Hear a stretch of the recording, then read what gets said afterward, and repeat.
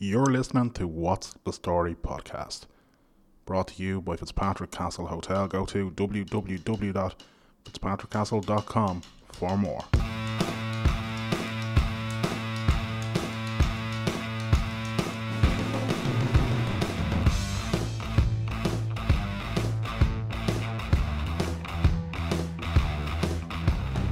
Hello everybody and welcome along to WTS 146.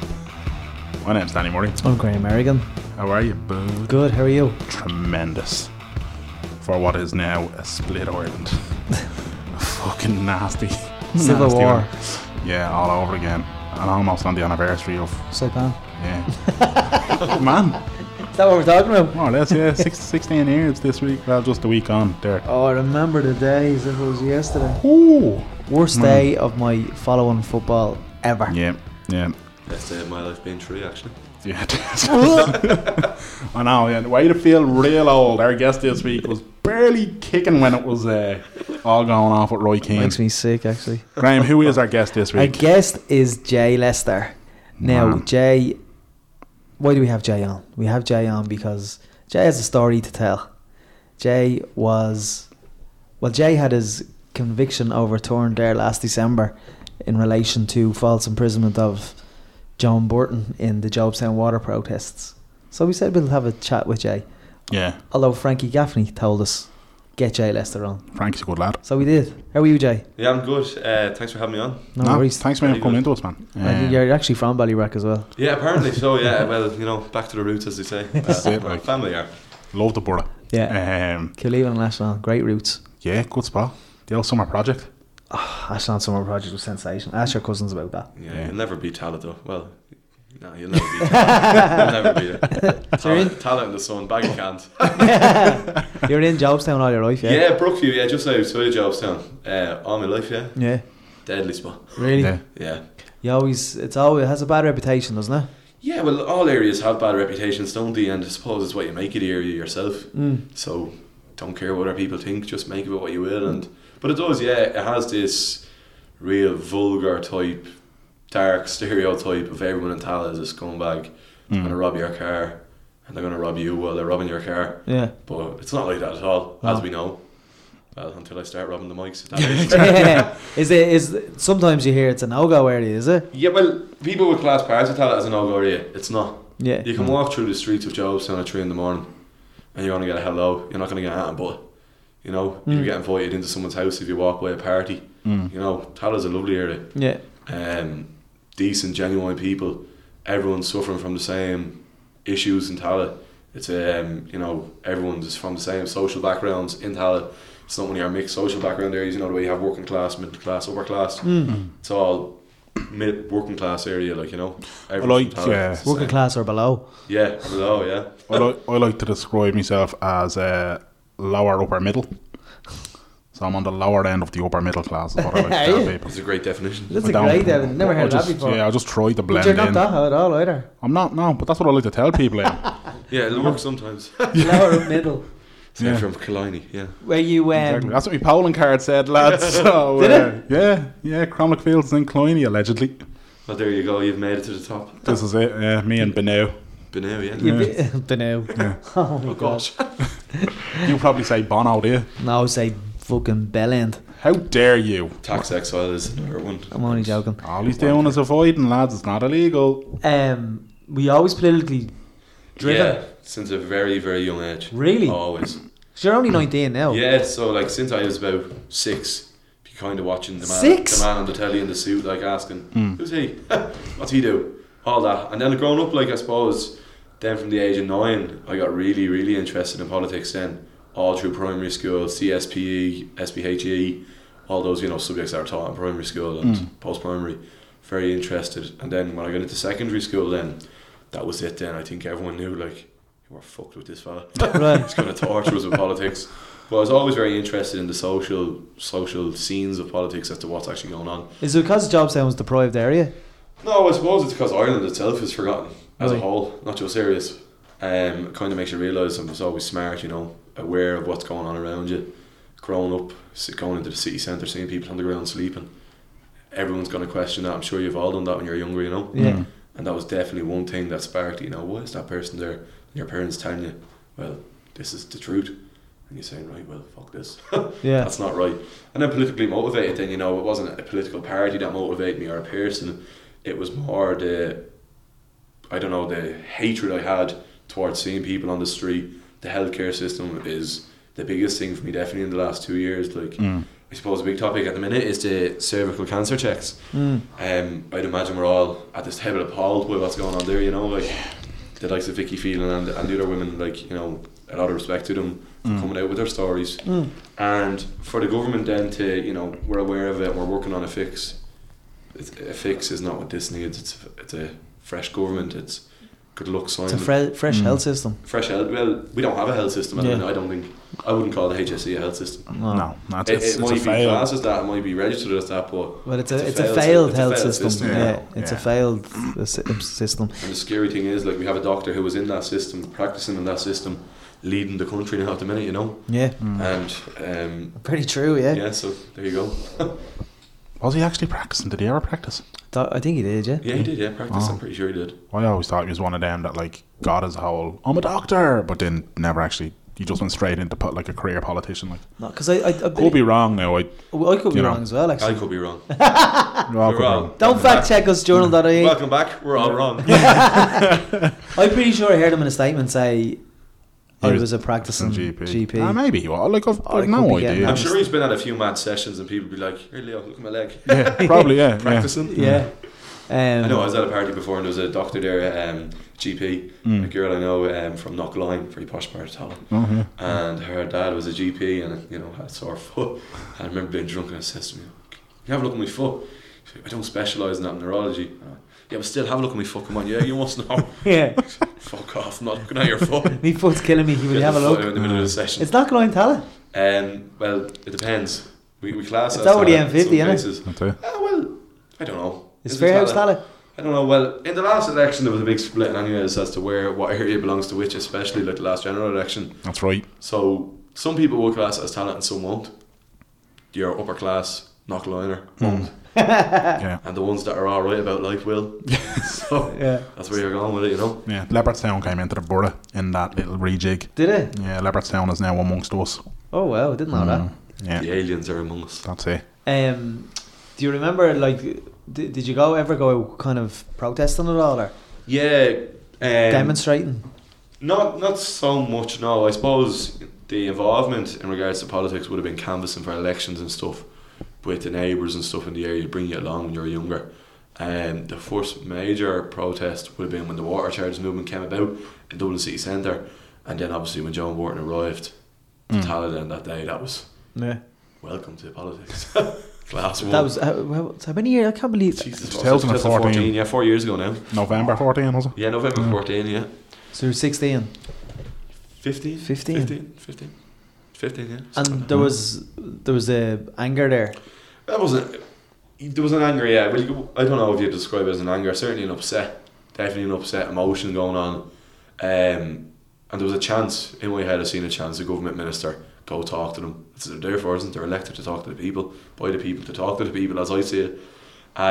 So there was a chance to go speak to John Borton that day. For you personally, there was. Well, me personally and any other constituent. Like as she said, she's made multiple statements in her run up to government that she's been to Jobstown lots of times. This is when she was questioned on the private areas in the run up to general election of 2011, when the Labour Fine Gael government that we all remember famously was formed. Like they were questioning a lot about the private areas, like the likes of areas in Limerick and Dublin, Jobstown being one, and the likes of Darndale out in the north side and everywhere else. And they said, she visits these areas as her job as minister and all this. She visits these areas and that's what she does, And in the run up to the election, she said she visited all these areas. So she claimed that when she visited them areas, she spoke to a lot of people. So why, when she was elected then and she came into the area, would she not speak to people? It's a big contradiction as to what you played your election on. And water charges, the Labour Party promised the people no water charges. They advertised in national media no water charges, which really shot them in the foot. Campaigns out saying Labour Party water charges down the drain. Well, that general election, when they got in, that'll always be remembered as their fuck up. Definitely. Their big And it's when Labour went against the people, isn't it? Yeah, and I think Labour were going against the people for a long time before that, though. But definitely that was, and I find all this mad that you're such a young age and you were so, yeah, like, even how you're talking now, very politically articulate, like. yeah. Well, I think it's grown up, and what I've kind of got wrapped up in a little bit kind of made me even more driven and to educate myself that bit more about them, because if you ever meet them, you know, the best way is to have a proper articulated conversation with them rather than a screaming match. You were 15, 16 at this time. At and the you, time, and yeah. you wanted to have an articulate. Yeah, well, obviously, did you want to have an articulate conversation? Well, it was a political demonstration. Yeah. And obviously that aspect I'll never deny. That's what I was there for. Yeah. And political demonstrations consist, as you know, of shouting, cheering, slogans. That can't be denied all over the world. And Miss Sapone, Catherine Sapone herself would know that. She might listen to your podcast, I don't know. She definitely does, in the bath. Yeah, definitely, I'd say so. Up and onto Eating Ferrero Rocher. Shout out to Kat. But yeah, no, like the likes of Catherine Sapone and stuff, you know, she took part in the gay rights marches in, you know, the Estates and stuff, where it was terrible scenes of members of the forces in America at the time were being battered, like actually assaulted terribly, and the gay rights activists were getting on top of cars, smashing up stuff. And Catherine Sapone then came out and spoke against the protest in Jobstown and said it was terribly violent, whereas when she took to the witness box in the court, the barristers took out the tape of her at a gay rights march in, I think it was the States, definitely, and it's a picture of her getting on top of a car bonnet and smashing her hands on the window screen, you know, things like that. And her own book as well, she goes in to speak about politics and how politics and how protesting is a big influential factor for politics and to make politics work. And that's the thing as well, politics doesn't work without opposition. Yeah. And that's why there's opposition there as well, you know. Yeah. So that's why I was there that day as well.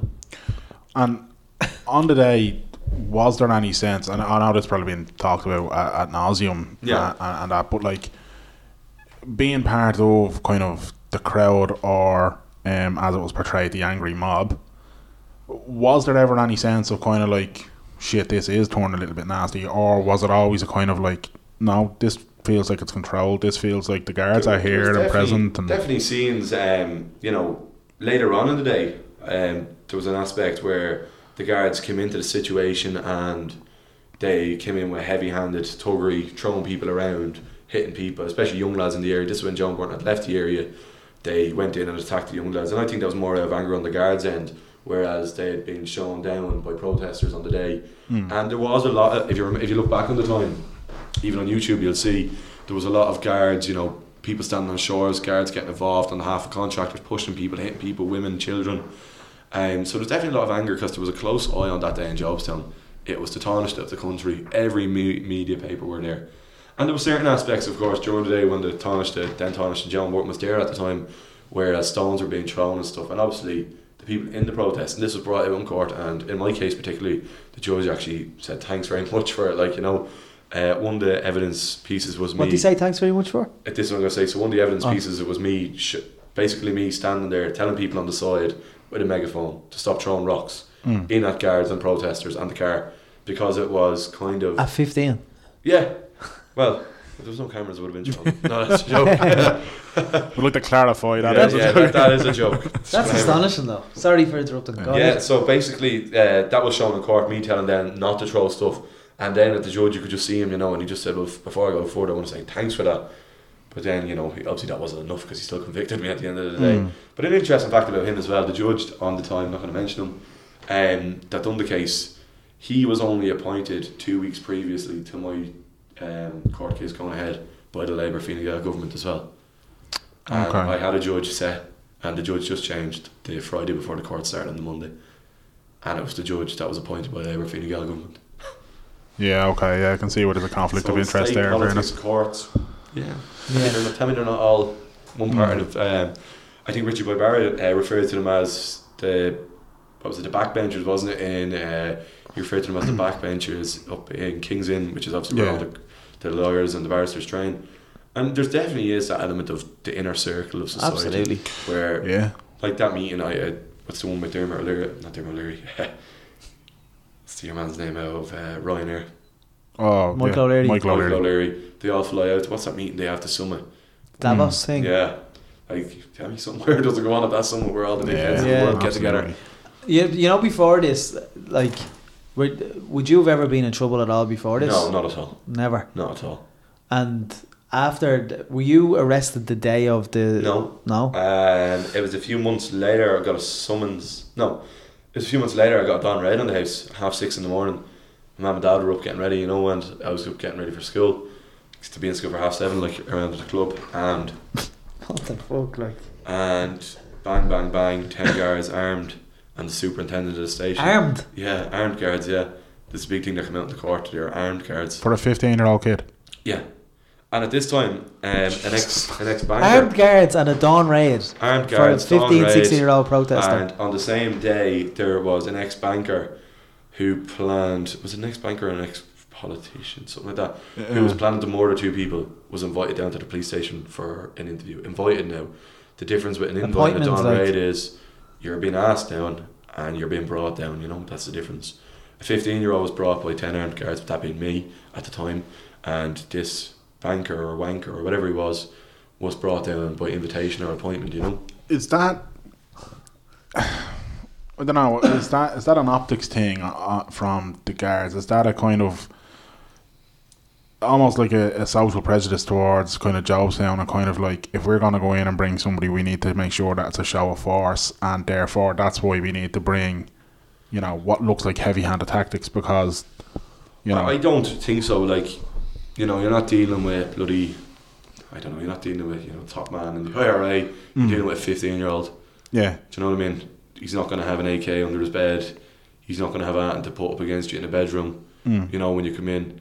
Could have easily been So you were in bed? Yeah, in the bedroom at the time, my bedroom, getting ready. And I heard the knock, obviously, and I just stayed in my room. And I was like, stay in your room. And then just came up the stairs, and that was it, you're arrested, you know. And it was all the intimidation things as well on the day. The morning, they're like, right, we won't put the handcuffs on you because we don't think you'll run away. But there was everything, guards up on the back walls of the house. We had an extension or a shed out the back, down the back of the garden, guards up on that, you know, like as if he's going to fucking run. Do you know what I mean? And I've never been in trouble with the guards.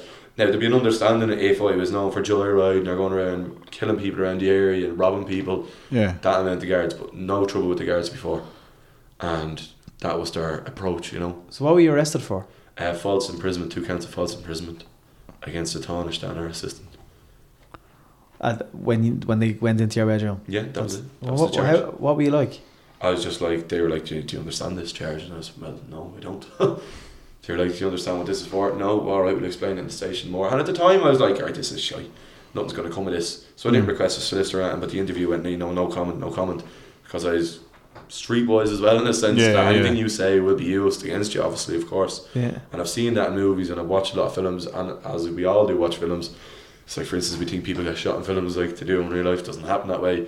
But the legal system kind of does work like the movies. Like anything you do say will be used and given as evidence against you. So I was always aware of that. But I never thought that, like, they were like, do you want a solicitor? No, because I didn't think it was going to get to that. And then a few months later, to someone's scam, you've been caught on this day, you're getting charged with false imprisonment. And it was heavy handed from the first day into the court. It was, you could go to prison, you know, you're only young, and this intimidation tactics. And it was definitely political police. Bananas, like, yeah. Joan Burton reckons and says she hadn't got a part to play in the policing of the investigation. But, you know, look at the Maurice McCabe scandal and what goes on there with the political connections and the guards. You tell me politicians and guards aren't friends? So she charged you? Well, no, Joan Burton didn't. It was the guard, obviously the DPP was the one who decided to charge. Joan Burton made a statement about an event that the guards were investigating, obviously because of the protest, and it was a case against Joan Burton. Had a case. I was up for falsely imprisoning her, but she didn't press the case, so to speak. Right. But I it was to stay. I believe she was a strong motivation behind the case. So yeah, because she's Tánaiste the country. Tánaiste, yeah, well, and come on, be honest. Anyone with that title can push things and get things done. Yeah, you know, whether people like to admit it or not. Yeah, they can. Yeah, it's certainly like the likes of a teacher I had at one stage was telling me her father was due for an operation and he got pushed back down the list, and her brother was a director in Fine Gael or something like that, a director of elections for Fine Gael. So but he knew Brian Hayes, MEP at the time, who was a TD in Tallaght, cut up and left us for Europe, like all Fine Gaelers do, really, don't they? Be it a big corporation or anything. Yeah. But Phil Hogan did that as well. they just rang basically. She'd tell you this. I don't know if she'll tell you, but she'd admit it, like, you know. She was saying it to the whole class that her brother got on the phone to Brian Hayes, and within an hour they got a phone call that the father was being brought into the hospital on the Monday for the operation. Yeah, I think Ireland, is a country in general, and It's not a rotten, corrupt country. Not just, yeah, I suppose not just with that, but there's a lot of nepotism and a lot of it's not what you know, it's who you know. Yeah. And it's not just with examples like that. I think it's throughout any circle of jobs, everything. Yeah, I was going to say, I think it's throughout society, especially in employment sectors, in both public and private. I mean, the old adage of RTE, when you get a job in RTE is, who do you know in there? Yeah. That's, you know what I mean? Yeah, it's a common attitude. And it's the same really in a lot of places, like, you know, county council is a big one. Yeah. HSE, how do you get a job as an admin in there? Oh, my ma works there. Yeah. That's it. Can you get me a job in there? No, my mate's ma got me in there. Yeah. That's how it works. And it's not who you know, it's not what you know, it's who you know. That's why you have so many people unemployed that have degrees, like, you know, all these, and they question, Jesus, why are all our qualified people running out of the country? There are no fucking jobs for them. Yeah. You know what I mean? Like, a girl I know is a doctor and she's gone to Australia, you know, and like a nurse I know as well, over to Australia because the hours here are just horrendous for the pay they're getting, and they're getting a much better lifestyle in Australia. Things like that, why people are leaving, because the benefits are better elsewhere and you're not looking after the people we need. There's a lot of people at your age left. There's a lot of people my age are taking advantage of the colleges in Ireland. Like, the education system isn't the best, but at third level I think it is suitable and it gets you what you need. You've been in it yourself, you might have been yourself in the college and stuff, and you know it does what you need it to do, so to speak. You go in for a certain course and you get what out of it when you put into it, so to speak. But as soon as you get it, they're running out of the country with it. Yeah. So they're not keeping it. So what's the point? And it's not their fault for doing that. I put it down to, again, what we were saying. It's not who you know, it's what you know. Yeah. Not what you know, it's who you know. You know, when you were arrested and brought down to the station, how long did that process last? I was there for 9 hours on that day, put in a cell for 2 hours, questioned for, I think it was 5, and then put in a cell for another 3 hours. So for 5 hours, did you just say no comment for everything? It was no comment. You get ready to, like, you know, it's that your name, it's that your address, and then you listen. They asked, they had it well sought out what they were doing. You know, the pictures of everyone asking to identify people and stuff. You know, and it was just no comment. Just the best way to deal with things like that, because as I say, anything you do say to them can be used and will be used against you. Yeah. And I didn't think I'd done that in criminal. Were you scared at all? Yeah, obviously at the time I was 15, you know, but now I'm a lot more street-wise, political-wise, everything-wise to the system, and I can deal with the system now. Yeah. But very intimidating at the time, like, you know, we get awful harassment off the guards around Tallaght about it. Like, the guards in Tallaght would stop you and slag about it and stuff. Really? Even now, like? Well, not so much anymore, because right. a big thing came about, whereas I made the legal team aware of it, and any time the guards stopped me, I'd record them then. Right. But it's terrible, and Frankie who's had on would tell you this, and he probably spoke this about, like, guards in Dublin particularly. There's a fear amongst young people against guards. And that's Is this just in working class areas? I don't think so. No. I think it's in all areas, like, you know. I don't know if it's in all areas. I come from working class areas, so I can only answer a question on that area. Yeah. But definitely a fear, because you see the guards, oh fuck, here they come, scumbags. They're going to do this, they're going to do that, you know. And that's what they do, they intimidate people. Like in the snow, here's an example, Ballyfermot, 3 young lads throwing snowballs at cars. There is harm in it, but no harm, you know. You can say all these different things that can come out, but it's a snowball at the end of the day. Threw a snowball at a guard car. I don't know if you've seen the video online. The guards pulled over, dragged them into a lane and smashed their heads off railings and bet them around. No, I've never seen that. No, That's all over social media, like. Never even heard of it. And another video then again last week on social media, I actually shared on Facebook. It was a guard was restraining a woman, and with all due respect, the woman was shouting and screaming, but a kid came over, as a kid does, being curious as what's going on. Like, you know, when you're young, you see an ambulance in the estate, you'd run to find out what's going on. The kid was looking, and the guard literally picked the kid up like that and dragged them off down the road, you know.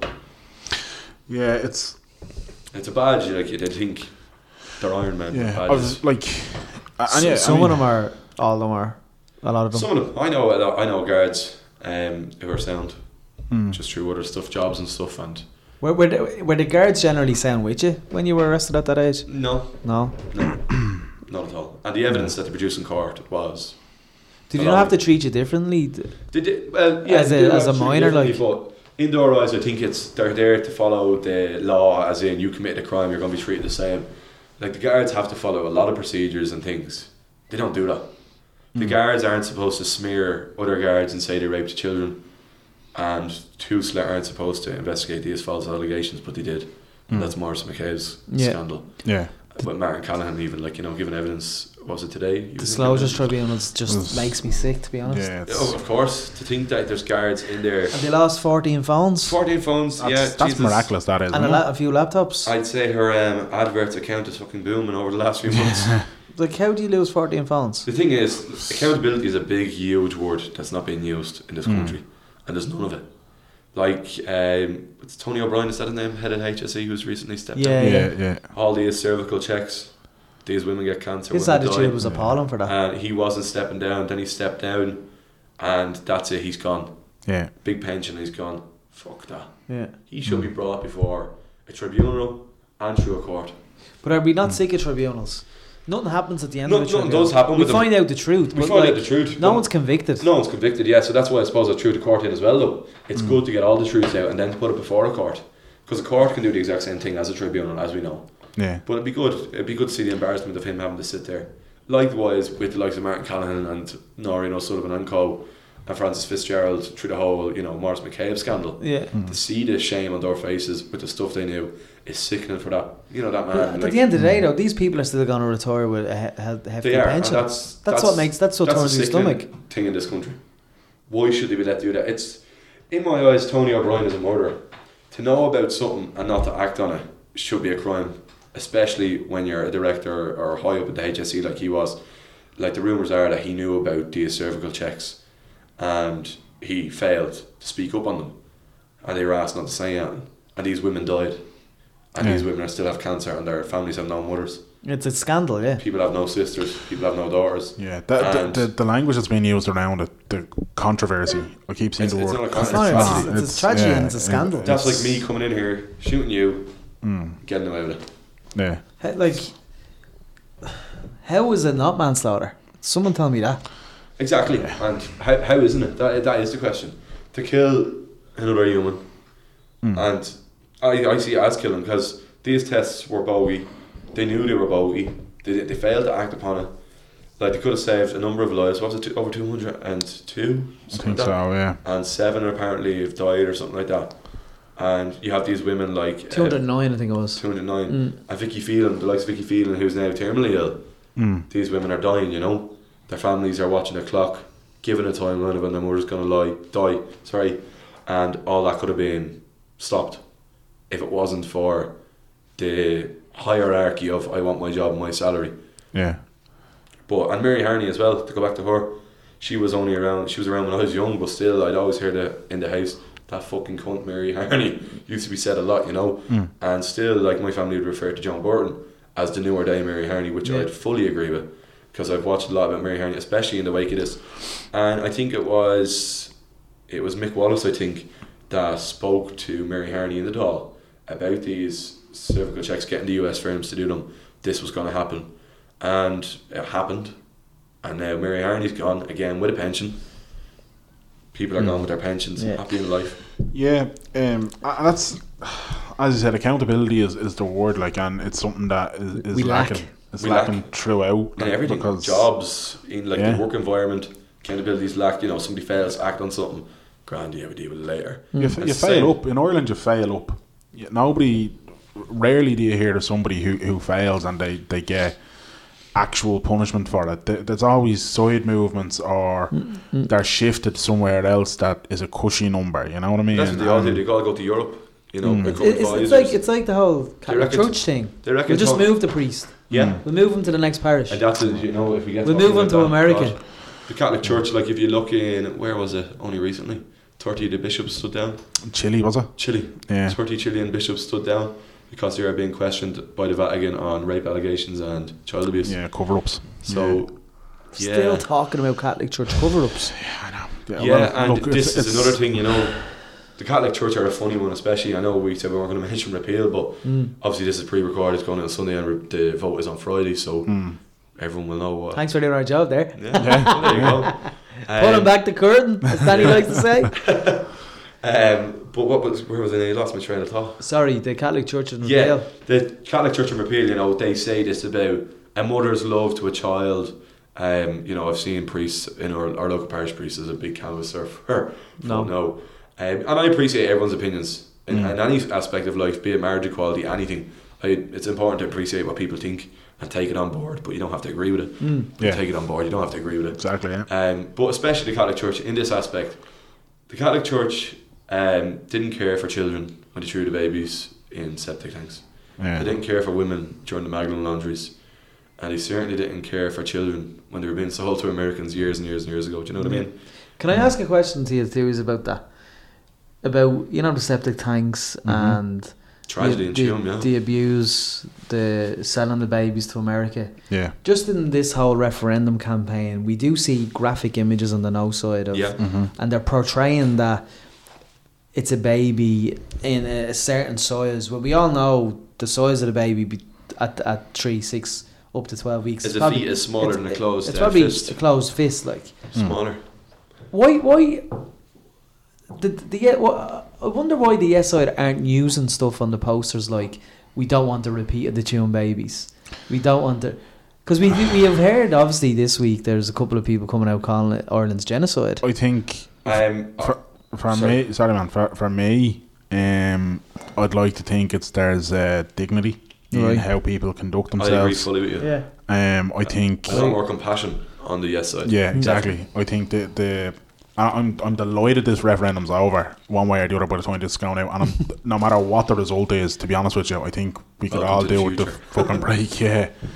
I'm hoping yes has passed. I'm hoping that we have repealed the 8, but I think the reason that you're not seeing that sort of controversial tactic or that sort of thinking is because dignity, compassion and facts. The yes side doesn't need this kind of elaborate sensationalism or emotional manipulation. But we're living propaganda is what the other side is spreading. Yeah, but we're living in a time where all that means something when you look at Brexit and Trump. We're living in a time of social media. I'm not saying they should have done that. I'm just querying. I'm just saying it's actually a credit probably to them for not doing it. Exactly. Just because we're living in an age of Brexit and Trump and fake news, this and all that kind of thing. I think by going to that level and by sort of saying, well, what's good for the goose is good for the gander. All you do there, I think, is damage society further. You have to pull out of the tailspin at some stage. Exactly. And we were speaking, myself and Danny were speaking on the way over about Graham, sorry, we're speaking on the way over. Happens all the time, don't worry. Yeah, I just mix it up a little bit.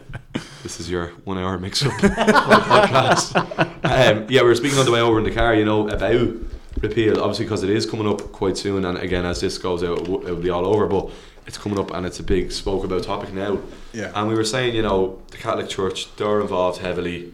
You have all these different groups involved, and it's going to be interesting how it turns out, and will the no side settle for a yes, no? You never know, really. You have your doctors for no. That's my thing. The way abortion up to 6 months has to be approved by 2 doctors. What if you're in an area where 2 doctors were part of a no campaign. Doctors for No campaign? Are they going to have a big grudgery and say, fuck that? But is that not the law then? But it is the law. But when has the law ever stopped people having a personal agenda on something? Well, and I know what's the technical term for it? Shit. I don't think shit is a technical. No, it's definitely not. It's gone from my head. Your man from Hacksaw Ridge used it to when he was in it. Yeah, it's a good film, man. Shit, I actually cannot remember what it's called. But basically, they can conscientious objection. They can conscientiously object to, basically carrying out. Yeah, or providing the service. But if they're going to conscientiously object, they should be referring the person to a GP or a doctor who will facilitate the request. And I remember watching Claiborne, that absolute shit show of a so-called debate. And there was one particular Cork GP, a male, can't remember his name for the life of me, but his whole thing was that he would conscientiously object and he would not refer. And I think that's where the grey area is. I think that's where people are sort of saying, well, is that breaking the law, or is that just somebody who's being a prick? Yeah, more or less. Sorry, that is the word. Like, and I don't know if I'm the only one that feels this, but I definitely have a strong appetite within me that says the no side is being male dominated. Well, that's obvious. I mean, that's just obvious to see. I'm conscious of the irony of 3 lads sitting around saying that. But at the same time, like we're not part of the campaign though. No, but at the same time, I do agree. When you look at the people who are involved, you know, you have your man John McGurk, who is, I mean, he is a bell end of the highest order. You know, Leo Sherlock, David Quinn. Exactly, the Iona Institute, the Liberal, John Waters. And start anybody, lads. If you happen to have liked the Liberals page on Facebook, and every so often you share, the Liberal are fully everything. I've unfollowed them recently just due to their. You shouldn't have followed them in the first place. It's not even to do with the no side. It's just a story about me one time. They're a rag. They're not a he's not a real journalist. Actually. They're not a real fucking media outlet. They're fucking lawyers and crooks and thieves. And he's been to court a few times, hasn't he? Yeah, for fake competitions and all this fucking nonsense. Yeah. Well, I don't know if it went fake stories as well. Yeah, fake stories definitely, because he basically plagiarised.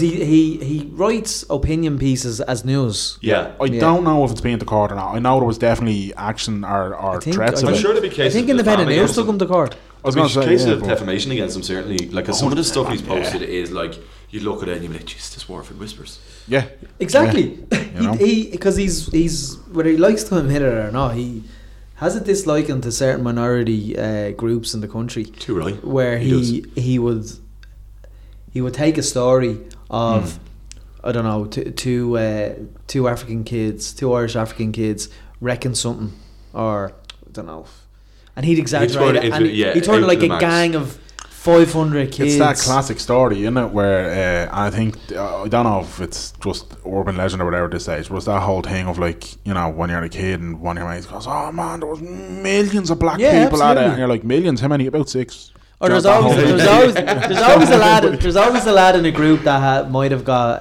bet up. By one person. 5 of them. 5 of them. 10 lads out there boxing the head off me, lads. Come on, me get them. 5 of them, and his dad, his dog, and his nanny that was dead, and everyone was there. That's a classic Leo Sherlock. Nanny, she was dead and on, boys, you wouldn't believe it. That's a classic Leo Sherlock. On Leo Sherlock and the Liberal, actually, is that one of the problems with this whole concept of, like, citizen journalism? Again, aware of the fucking irony. That's kind of what we're doing. But at the same time, this whole idea, discussion though, we're not saying it as fact. He said, like, he misleads people. I was going to say, this whole idea though of, and don't get me wrong, I think it's brilliant in most cases, the internet and how people, social media is the best thing, I think, and the worst thing and the best thing. It is. It's in a lot of cases that's happened. Like, look at Donald Trump. He's running the world, so to speak, on social media. Yeah, 280 characters or less. Social media is his support. Like, I don't know, just a funny story real quick. If you've heard, remember the guy's last day on Twitter? He went in and deactivated Donald Trump's Twitter account. It was brilliant. Bang, that was it. Donald Trump was gone off the internet.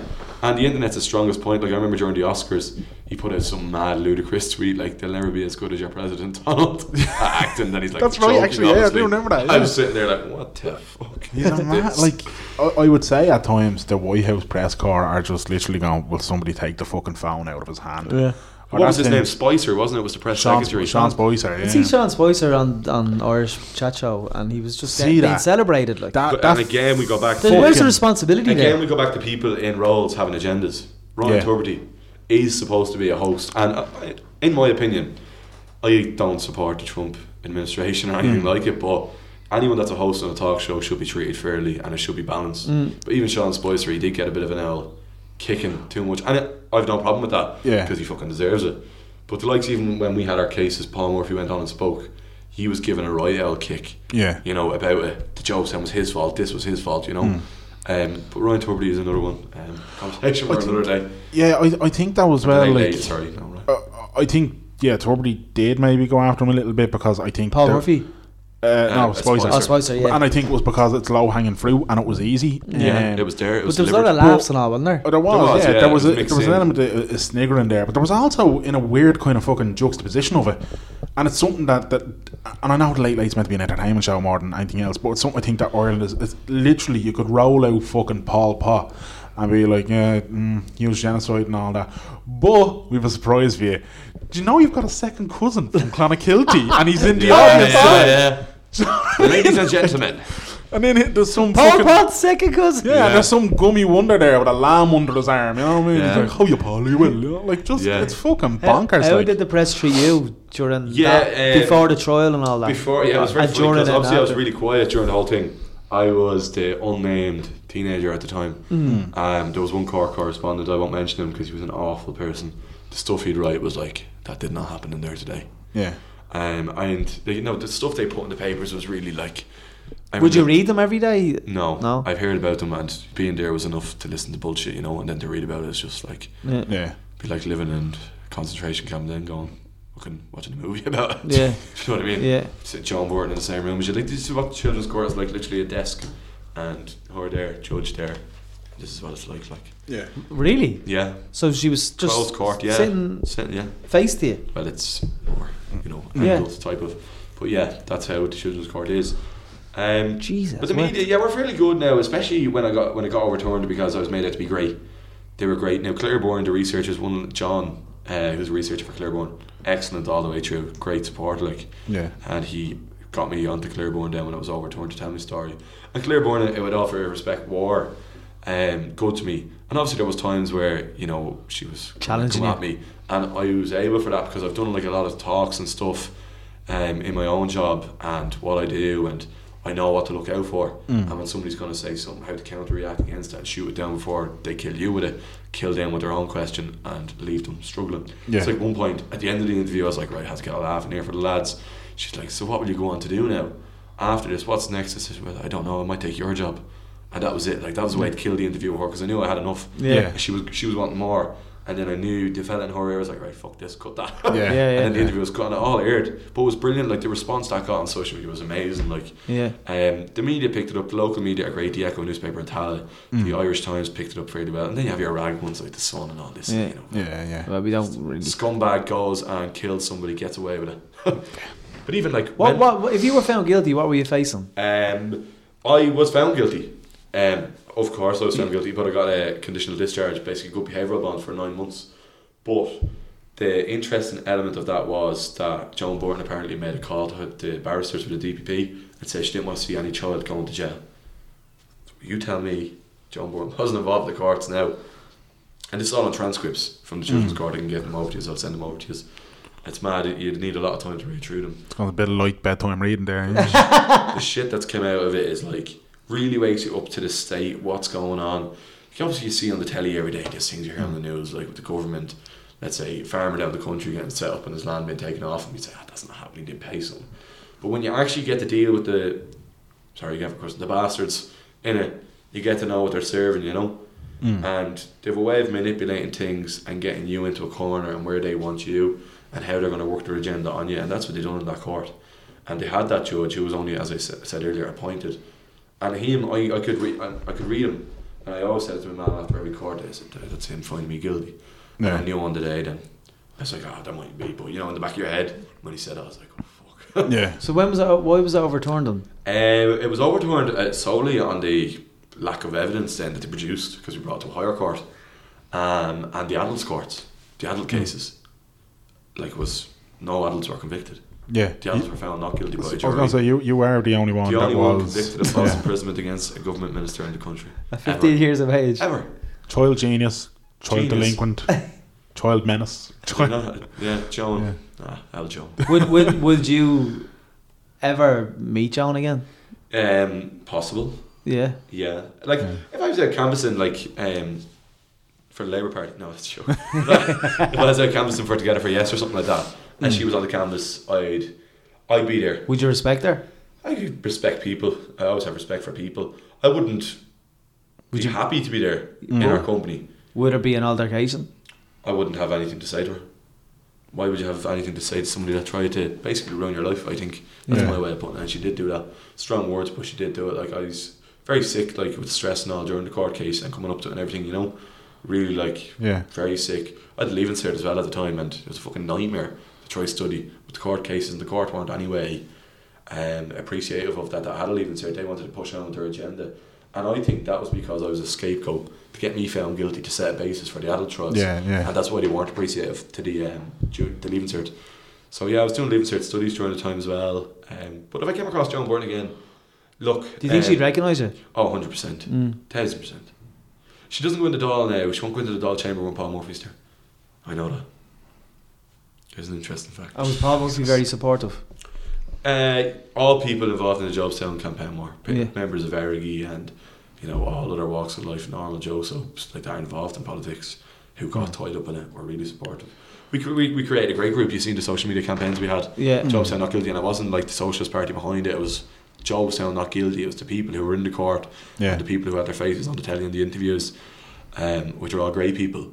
We were the ones doing it and pushing the agenda. It wasn't a party behind it. The donations were from the people that supported us, and it was great. We had Paddy Hill, obviously, Paddy Hill from Miscarriages Justice.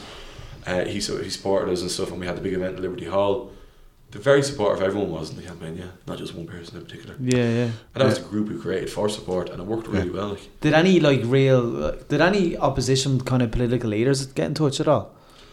No, we had a lot of talk with we had a lot of senators sign a letter and TDs and stuff, and again it's very hard to get like Fianna Fáil obviously aren't coming on board with it, so there was nothing from them. No, so basically no. Like you had your local TDs sign a letter, like Sean Crowe and stuff. Paul Murphy, Catherine's opponent didn't sign the support letter.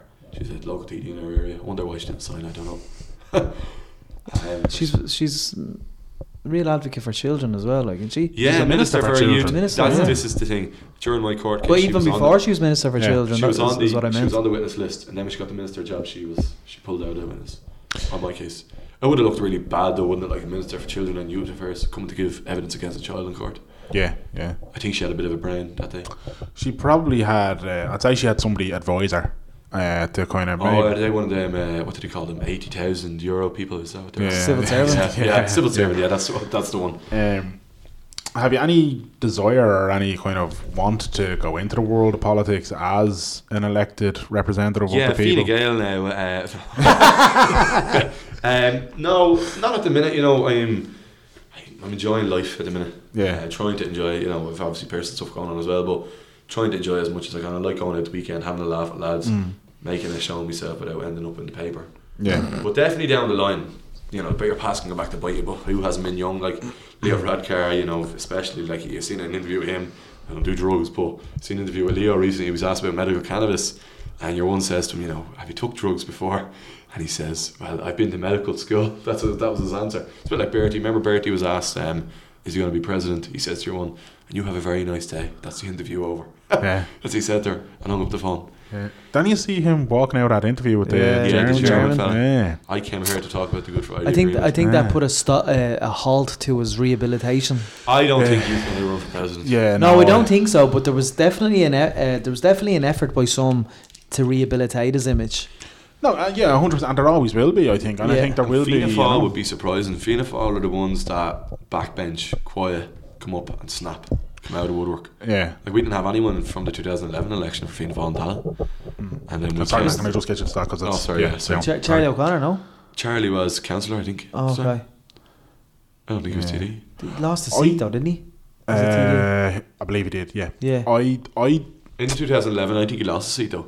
And then our next Fianna Fáil TD was John Lahart. I'm pretty sure though. I don't think there was a Fianna Fáil. There could be now. I don't know. No, I was just going to talk about the rehabilitation of. Oh, sorry. My boy Bertie. Yeah, I just think that it's a weird one because there are still those out there who have the opinion of like, sure, Bertie, he was one of us. Like, he was a good lad. Like, what's the problem? I know people who think that if Bertie was still in charge, there'd be no homeless crisis. Yeah. That's fucking bonkers as well. Well, it is bonkers, but if they look back in the history, Fianna Fáil came up with this great idea to throw flats up all over the country, remember, and it definitely did help the crisis, but it's not. Look what we're in there, the flats are being knocked down, there's no houses being built. Well, and that's part of the problem. We're living in a roundabout and we need to just get the government we have off the fucking roundabout, fuck them in the sea, and get somebody fresh in there, I think that's... and I don't know, this may be going a completely different direction with the conversation, but I also think the fucking planning laws in terms of high rise are ridiculous. Yeah, you can only go a certain height, isn't it? Like, for fuck's sake, lads, it makes absolutely no sense at all. You're talking about the fact that there's not enough homes. There's not enough places to live for people. I don't see secure, comforting legislation around it. Planning laws. The Metro Hotel out in Ballymun, is it? Yeah. So where it went on fire in Anya is only recently. Did you all see that one on social media? Yeah. We were speaking to a fireman and fire safety training there only recently, and he was advising us that the designer that planned the building had these windows. Basically, when the fire system was set off, these windows would open outwards with the gap being at the top of them. Now, that's the way that was designed. Yeah. So basically, if there was a fire upstairs, so the fire smoke could escape. But he never thought, obviously, of the windows below when the shit was flying out the windows. Yeah. So that's how the fire. I remember the fire broke out on a few floors down. Yeah. It's because debris came out the window into another room. That's how that fire spread. That's another thing. Like Grenfell Tower. Look at that. Even I know it's a terrible tragedy. Hate to even mention it. But look what happened over there. Like, you know. Yeah. And you think when you see things like this, things like that happening, you think there's people around the table saying, "Lads, we need to get this shit together before this happens here." But it's not. It's not, and I think I think certain politicians, I think even before Labour got into the government that they were in, I think they had intention. I think particularly our local Labour TD at the time, Amy Gilmore, I think he had intention. But I just think when they get to power, like if you look at Labour's policies and Fine Gael's policies, they shouldn't be in bed together. They're complete opposites. But they betray the people though. But that's what I mean. They get up. Labour are the party who took the medical cards off the children with Down syndrome and disabilities, you know. Yeah, like that was Joan Burton. Yeah. She wanted to take medical cards. Brutal I heard her on the radio. I was actually on 98 FM years ago. Can I just say? 98 FM years ago. I was driving home and Joan Burton's comment was, she's going to lower the disability disability benefit because a lot of the time, because it's at 16. Sure, why would I give them this money when they're just drinking cans in the field? It's the same with the water. And I charges. rang up, I pulled in, I rang up and I said, are you for real? She's just after saying that. A Sinn Féin councillor at the same time had to resign because I don't know if it was Sinn Féin actually, a councillor in Kildare I think, he had to resign because he said Africans were very hard to deal with the housing situation. I think that was Fine Gael. Fine Gael, he had to step down. And I'm like, how is Joan Burton not being asked to step down for that comment? Well, there's all types of things. Like I said it as well earlier on. Miriam O'Callaghan on what day were we? It's Wednesday, Tuesday evening, was saying on the primetime debate that women who are raped can get over it. She was like, "There's no." Did you see that? So Miriam was basically saying, I've seen the quotes alright, but and she was saying like basically, you know. Was she asking that as a question to an outsider? No, she was saying. She wasn't giving her opinion. It was a statement. Well, she was saying to the Yes campaign. She's like, well, you know, women that get raped can get over it.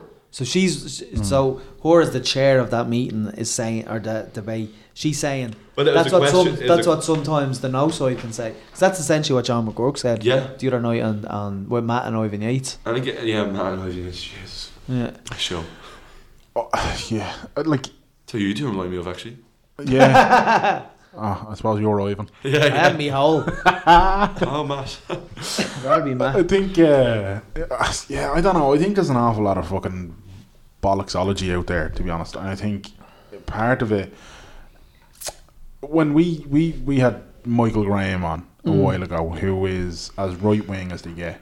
And I thought he was great crack. Like, I don't agree with fucking 99.9% of anything that comes out of it. It can be like politics. Can you take politics? I was going mad though, wasn't I? You were, and when I say I don't believe or I don't agree with 99.9% of what comes out of his face, I include fucking breeding in that. But like, I find them fairly funny. Like, you say they're great crack. It's great crack when they come out and say, you know, like, we're going to cut the benefits on this, we're going to do this and that, we're going to tax you more. Universal social charges. They came out with that one, wasn't it? Yeah, that's meant to be gone. But one of the things that stood out to me, and it's just because you were saying about like Labour and Fine Gael being completely opposites and they shouldn't, he made the point to us that, like, you know, anyone in Ireland who thinks that they're centre or thinks that they're right is off the fucking rails. Ireland is this, it's messy, weird misfit of everything is the same, but you like to think you're different. Yeah. You know, but if they're can be definitely like they're canvassing door to door and they're telling you that they're socialist on their left and they're James Connolly. Yeah, but they're not. I think you've been converted to Fine Gael. They're not. Huh? I think you've been converted to the right. Me? Well, I consider myself centre. Yeah, and it's something me and him always, and openly I'll admit right before we did this podcast. I I voted for Fine Gael in the 2011 election and Labour in the Eamon Gilmore got me number 1 vote. And then I can't remember who I gave number 2 to. But like, I'm almost going the opposite as most people. Most people start off very left when they're young, like, and kind of as they get older, get more conservative. Where I think the older I get, I'm starting to lean the other way, where they're just like. It's all about the social circles you involve yourself in as well. Like, a lot of people I when you hear stories work with and stuff like would be up and Fine Gael, Fianna Fáil, and you're nearly sitting around them like, holy fuck, how do they think it's like this? It's living life on the other side, and it's definitely like the way some people look at life in this country is not how everyone sees life. But it's crazy the politics, the differences, and it's labels. It's all down to labels as well, isn't it? Really, pro-choice, pro-life, left, right, classism, straight boy, gay, sexual. It's all, everything's being defined into categories. I just want a political party that literally just focuses on don't be a dickhead.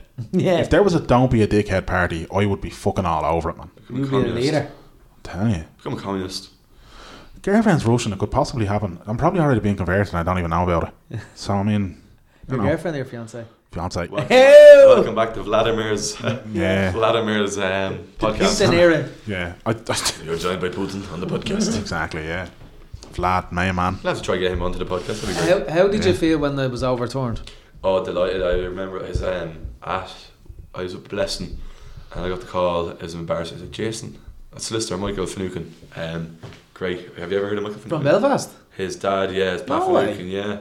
Pat Finucane was. Pat Finucane's son is your solicitor? Yeah, Michael, yeah. Holy Jesus. He had a Jesus. firm in Dublin, yeah.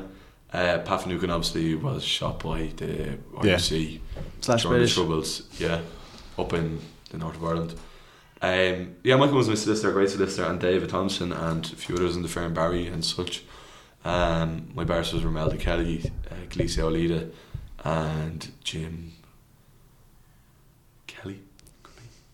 Hopefully. Sorry, Jim. But they were a legal team. They were excellent. Like, but Michael rang me that time, and he says to me, "Look, I got great news," and I knew by him saying that was overturned because we've been pushing for it, like.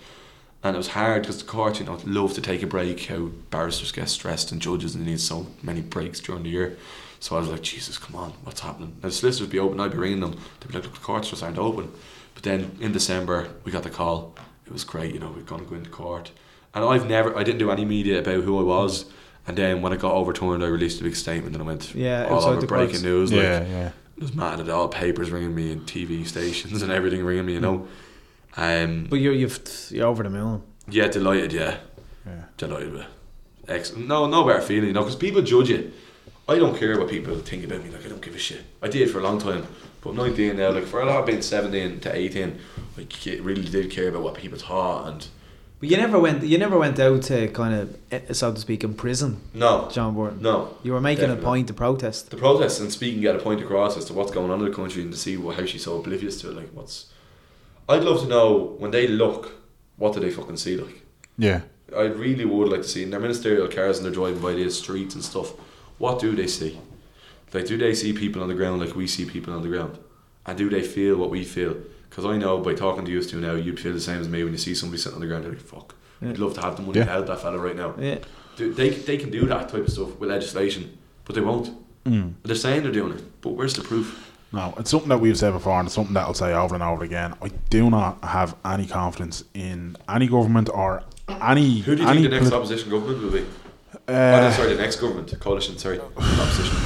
Do you think Fianna Fáil, Sinn Féin? No, I think Fine Gael will stay in. Do you think, really? I think Fine Gael will stay in. I think Fine Gael could be out in the next, and especially with Jerry Allen's gone for Sinn Féin. I think that's floodgates open for Fianna Fáil, for Micheál to have a nice word after the debate tonight. Well, I think the floodgates are open for Sinn Féin since Jerry stepped down. I think Mary Lou has been absolutely amazing with speaking since taking over, and I can see her causing terrible problems to opposition leaders. Jordan debates. If I'm being 100% honest, I think it would almost suit Sinn Féin to be the biggest opposition party next, as opposed to being actually in power. They're a hungry party. They're hungry for it. Oh no, 100% they are. But I think, but they couldn't get their ideology around with Fine Gael. I don't think. They don't do it with Fine Gael, but they could push it with Fianna Fáil. It depends. Look, they won't. Not with Leo. With Leo, 100% they won't. Micheál Martin, I think, as hungry as you're saying Sinn Féin are, Micheál Martin fucking wants to see Taoiseach beside his net. Oh, absolutely. You know, and I wouldn't be surprised if he pulls a few tricks in the dark arts to fucking try and get that coup de grace in there. But haven't all parties done it in the past, pull their tricks to get where they want? Yeah. Like the independents that we had Catherine Sapone and Tala. She had an independent. She went in then gave her vote. Give her vote to Leo. Was it Leo or Enda at the time? I think it was both. It was Enda originally. For Taoiseach. She gave Enda her vote, and in trade for the junior minister job. Yeah. Now, that wasn't known, but she didn't have the junior minister job. But then when she gave him her vote, Shane Ross did it down here as well. Yeah, Shane Ross, the transport minister. Yeah. Snake. Complete setup, like, but writes a book exposing Foss about corruption. And the bankers, going on mad about bankers. And then him giving grants to private schools. That's fucking outrageous. Grand or something like that. $500 grand for Wesley to update their hockey pitches. Wesley College, isn't it? Yeah. Lawrence's was it I've never held a hockey book, have you? Lawrence's college time clock is broken in their basketball court. Cost about maybe $3,000 probably. Was it Wesley or was it the other one? There was a few. There was a few private colleges. For fence, wasn't it? They did, yeah. I don't think it was better. No, I know the one you were talking about. But it's the one beside Lansdowne Road. Marion. I'm almost certain that's the one it was. And they shut down all the breakfast clubs in the community schools for children. Could be wrong now. I'm out in the crash. But you're right. They did that as well. The consensus there, you know, he was. The private schools are fucking getting the money thrown at them. You scratch mine back, I'll scratch yours. Yeah, I'll give you this. But either way, lads, I genuinely don't believe, no matter who gets in power next or who makes up the government next, I don't believe they're going to do anything to fucking really make any ground in solving it in a meaningful way in terms of homelessness or the housing crisis. Because as long as you have landlords as TDs, it's a disaster. That's an issue. Well, did you see the rich list that came out about the TDs? The fucking money that they have. And Mary Lou was like 52,000 or something. Yeah, well, she was nearly the bottom. There's the rest of them were nearly 6 figures. Yeah, that's just because Sinn Féin are good at funneling money through the North, Graham. There's a lot of Sinn Féin I'm not a big fan of. Like Mary Lou, I think can do damage with her politics, but her mate is quite loud and screaming might be good in some aspects, but when you're screaming about the wrong thing and when you get offended when you get an answer that you should be getting, I don't know. Pierce Doherty, I think, would have done a well better job than her. Do you think? 100%. Not a fan of him at all, to be honest. Really? Yeah, really not a fan of Pierce Doherty at all. Queevy and O'Quail on a lot of time for. And he's retired. He stepped down now. Has he? Owen O'Brien. No. He went there. He tried to get into Ballybrack as TD. Did he? Yeah. Yeah. That was a few years ago, wasn't it? Yeah. But in general, I don't know. But sure, she may be listed as only having 52, but that Northern Rock money is sitting somewhere, right? There is definitely like try that antagonise him. He's not biting. You've seen the house she lives in, and for God's sake, it's huge. She has money. It's easy. They all have fucking money, man. Bank accounts offshore, they're handy. See, what was I saying about Bono earlier? Tax evasion, tax avoidance. Which one? Yeah, lovely lad. Are we going to his house still after this? Yeah, we're going for tea and crumpets. Just text them there. Hot the mics were on. Tea and crumpets with Benet. Jesus, Benet. But yeah, man, I don't know. Look, it's fucking, as you said, like the entire thing, corruption runs fucking deep, like, and even the ones that you think are legit. I mean, and politics is a family thing in this country. Greed is the knife and the scars run deep. You fucking love saying that. Yeah, it's fact though. It's a quote of the week. Yeah, it's quote Ryan's life. It's all he ever says in this fucking podcast. Damien Dempsey. Met him a few times. Great. Gentleman. Have you said Damien on yet? No, not yet. It's in talks. Is that Christy Moran? In talks. Sort you. Hook you up. We're nearly there with Christy. I have actually. Did you ever see the video when my arrest happened? It was Russell Brand made a video about my arrest. I did see it. Yeah. He made like a 16-year-old protester. I did see that. How did that happen? I have no. Was it? I think it was Blind Boy. I sent him a tweet on his, and he DM'd me back. He's like, "Well done, keep it up, kid." Did he? It's great, yeah. That was it. I think Blind Boy told him because they're mates. Really? Yeah. Yeah. I would say it was Blind Boy. He's another interesting character, isn't he? Like getting involved. Comedians and politics is always a funny one. Is he a comedian though? He brushed the brand. Yeah, I mean, yeah. Have you ever seen Get Him to the Greek? Yeah. Struck the furry wall after smoking the chair. That is. That scene with Puff Daddy chasing them, man, I was in bits laughing. Russell Brand is. Well, definitely. He may not be funny to some people, but he classes himself. I can't believe he messaged you. Jesus. Yeah. Christy Moore now messaged me as well. Christy, I wrote a very good speech at the time of the arrest as the unnamed kid, and it went viral. Like, you had all types of celebrities sharing it. It was great. Damien Dempsey, Christy Moore, Terry McMahon, Jim Sheridan, and all supported it. It was great. So I think that's the other side of it, though. I think when you have people who have that little bit of clout amongst, well, look at Apollo House. Well, yeah. How did that get off the ground? It was the likes of Terry McMahon, Jim Sheridan, John Connors, Damien Dempsey, Brendan Ogle, Glenn Hansard. What a fucking man. Have you had Brendan on your podcast? No. I think I don't think you'd be letting out. We need to probably stop leaning to the left, because I'm a lefty and he's a centre. Yeah. There's a nice Fine Gael wannabe TD and Tala. Yeah. Sort you out. I need to get. I think you're so far left, though. I think I almost need to get like the fucking far right on to balance this out, man. Yeah, you should get that. I got stressed when Michael Graham was on. Called, they're really far right Renew. We had a Renew guest on. Man, we had a Renew. They're not even a party anymore. They have no TDs or anything. No, they lost, but they still get. What's her name? Your one, Lucinda.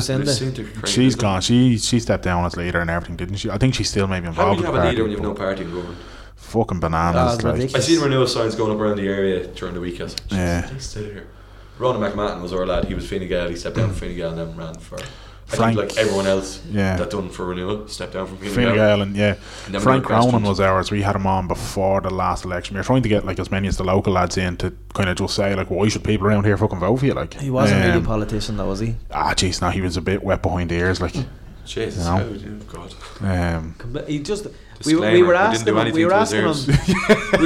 him questions based on their literature that they had written, and he just didn't really have the answers. See that? I think all that stuff they write is just the wrong approach to have with them. I'd like to get deep into them. My childhood, what was that like growing up?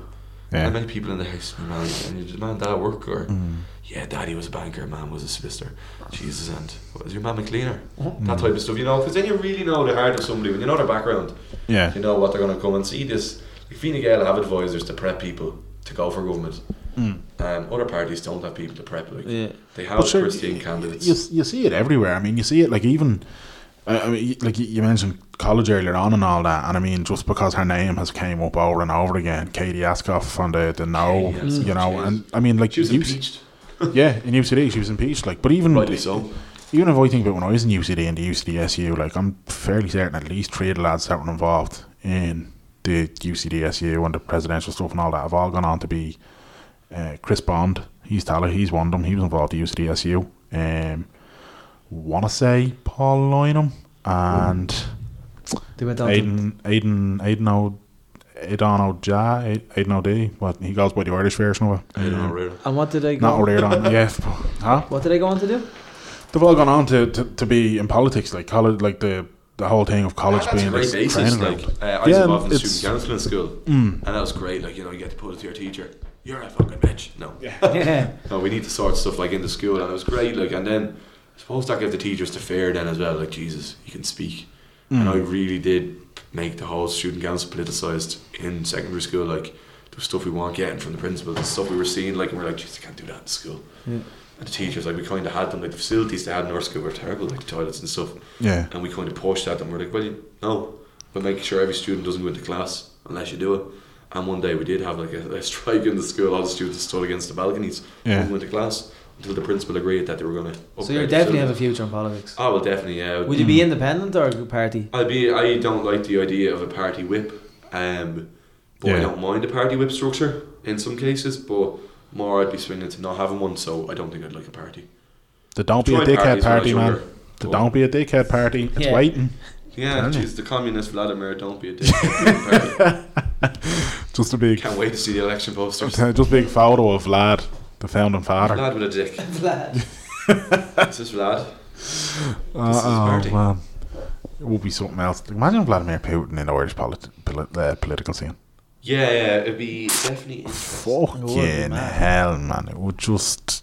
Yeah, but you have to, somewhat of an admiration to see, really, Vladimir Putin. Yeah, he's a weird one, like, in the sense of, like, he's definitely shady as they come. But at the same time... He's real, I know he's soft for nuclear, obviously, as well, but a lot of his responses are on the ground war, foot soldier war, which is...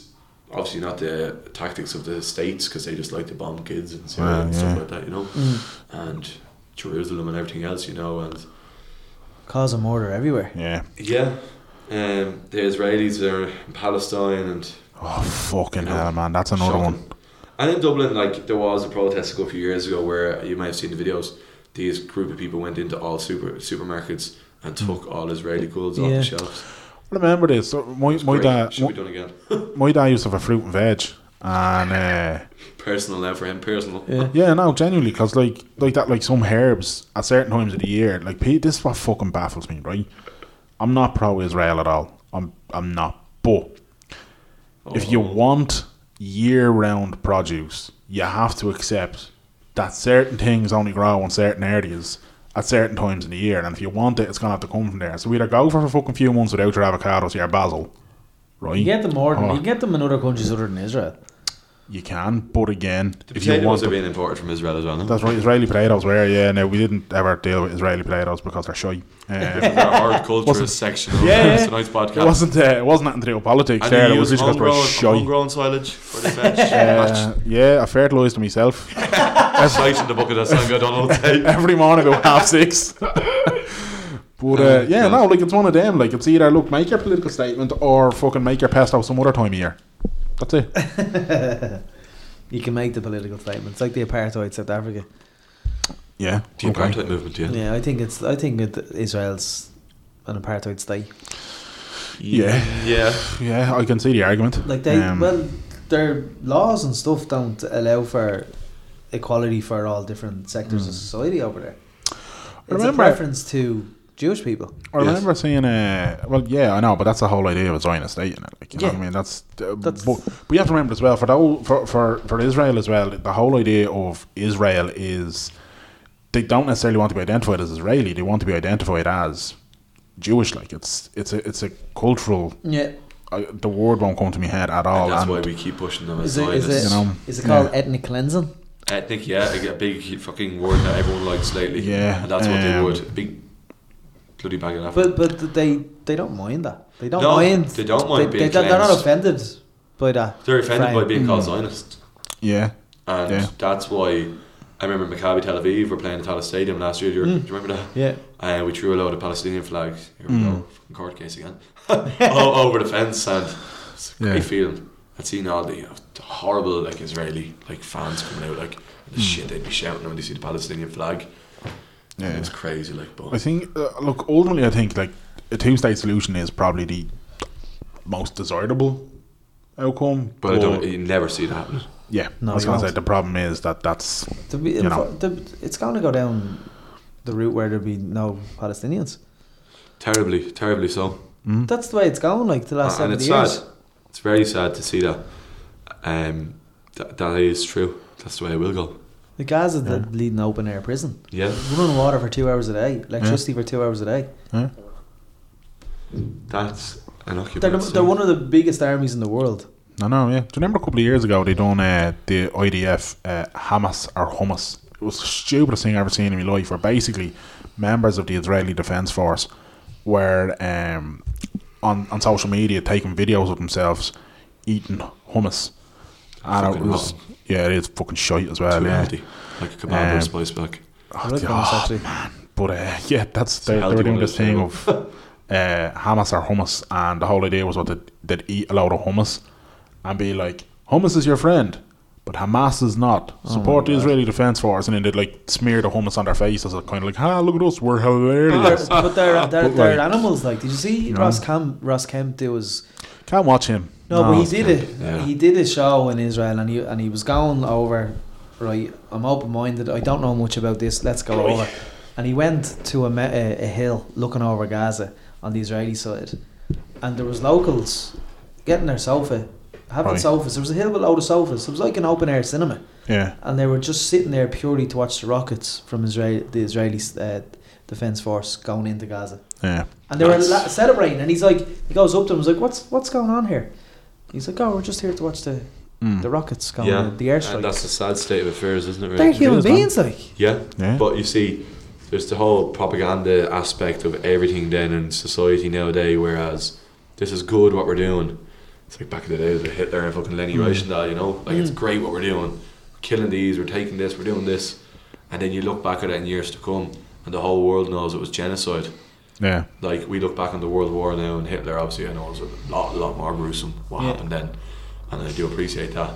But you look at it now and you're like, fuck, that was murder. We're on the same road to that. See, Garrett's coming for you. We're on the same. We're on the same road to that, though.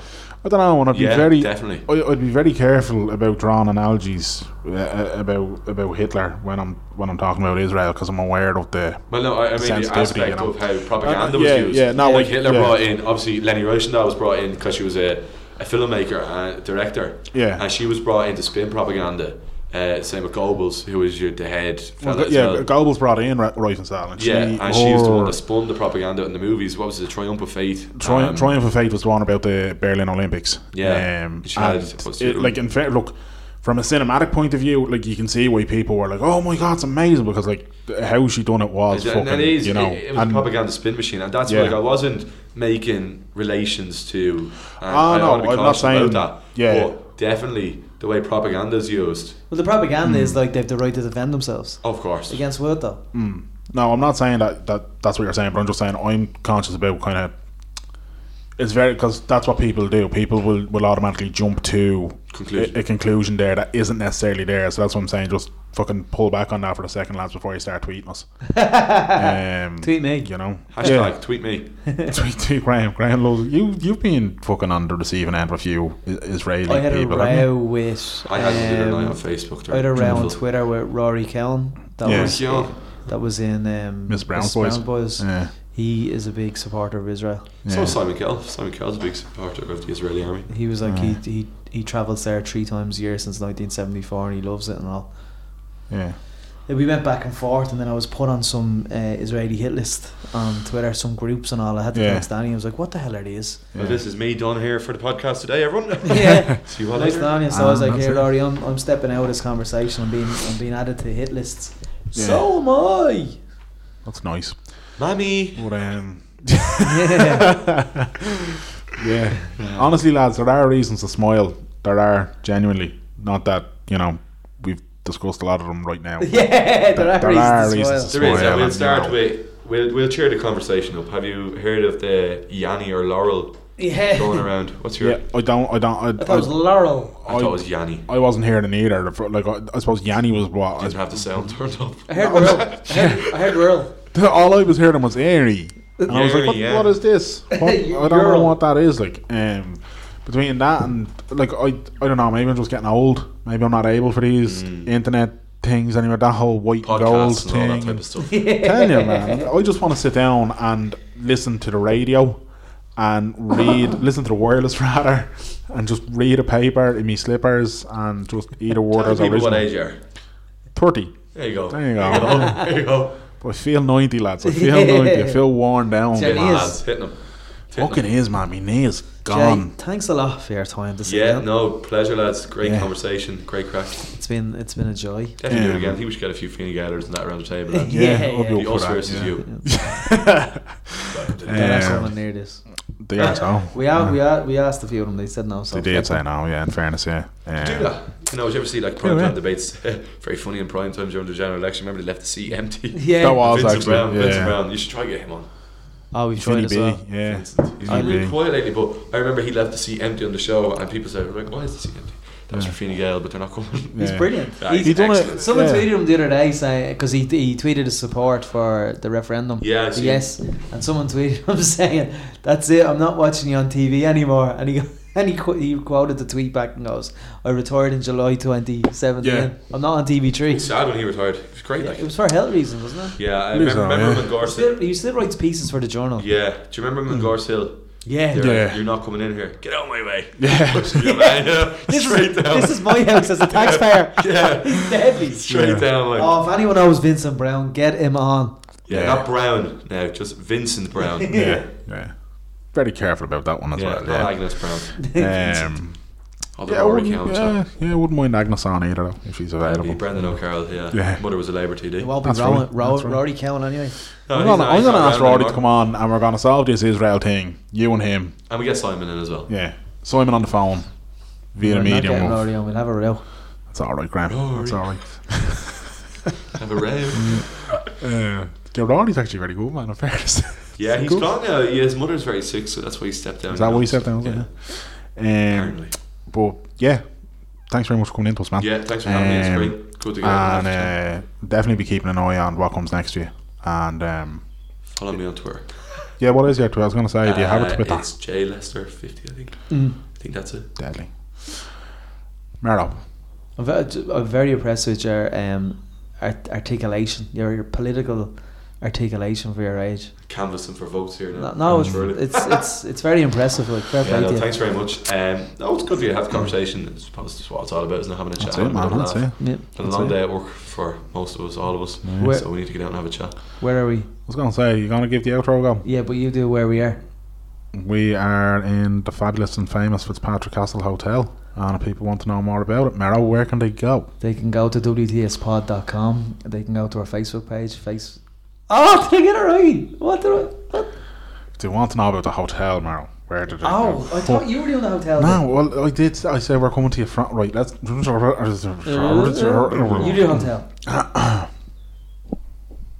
Do you want to say where we are, Danny? The hotel? Yeah, we're coming to you from the fabulous and famous Patrick Castle Hotel, an award-winning establishment for an award-winning podcast, Graham. And if you want to know more about the hotel, you can just go to fitzpatrickcastle.com. Brilliant. 10 out of 10. Thanks, man. If you want to know more about the podcast, you go to WTSpod.com. Yeah. If on our Facebook page, you can go to facebook.com/WTSpod Ireland. You can go on our Twitter page at WTSpod, or you can search any podcast provider, WTSpod, and you'll get us. Mahan Boogles, We never get that right, Jay. Excellent, there we go. I'll tell you what, you stuttered on Ireland, 9.5. Yeah, I did, because I was looking at you. Did I get that right? Oh, see, I don't want to make eye contact with you, because whenever I do, you get distracted and you're like... You know what I've joined recently as well? Voice Bank, have you heard of that? No, what's this? So it's a professional voiceover. Oh, the voiceover thing, sorry, yeah. Yeah, I've done a bit of that when I was younger as well. Still do. Deadly. Yeah. Alright then. Would we know any of your work? The X Factor. What? I've done stand-in for David Dickinson before. Who's David Dickinson? Are you joking? That does the voice. No, are you listening? It's time to face the music. Holy fucking shit. Did you read I've done TV adverts and radio advert voiceovers.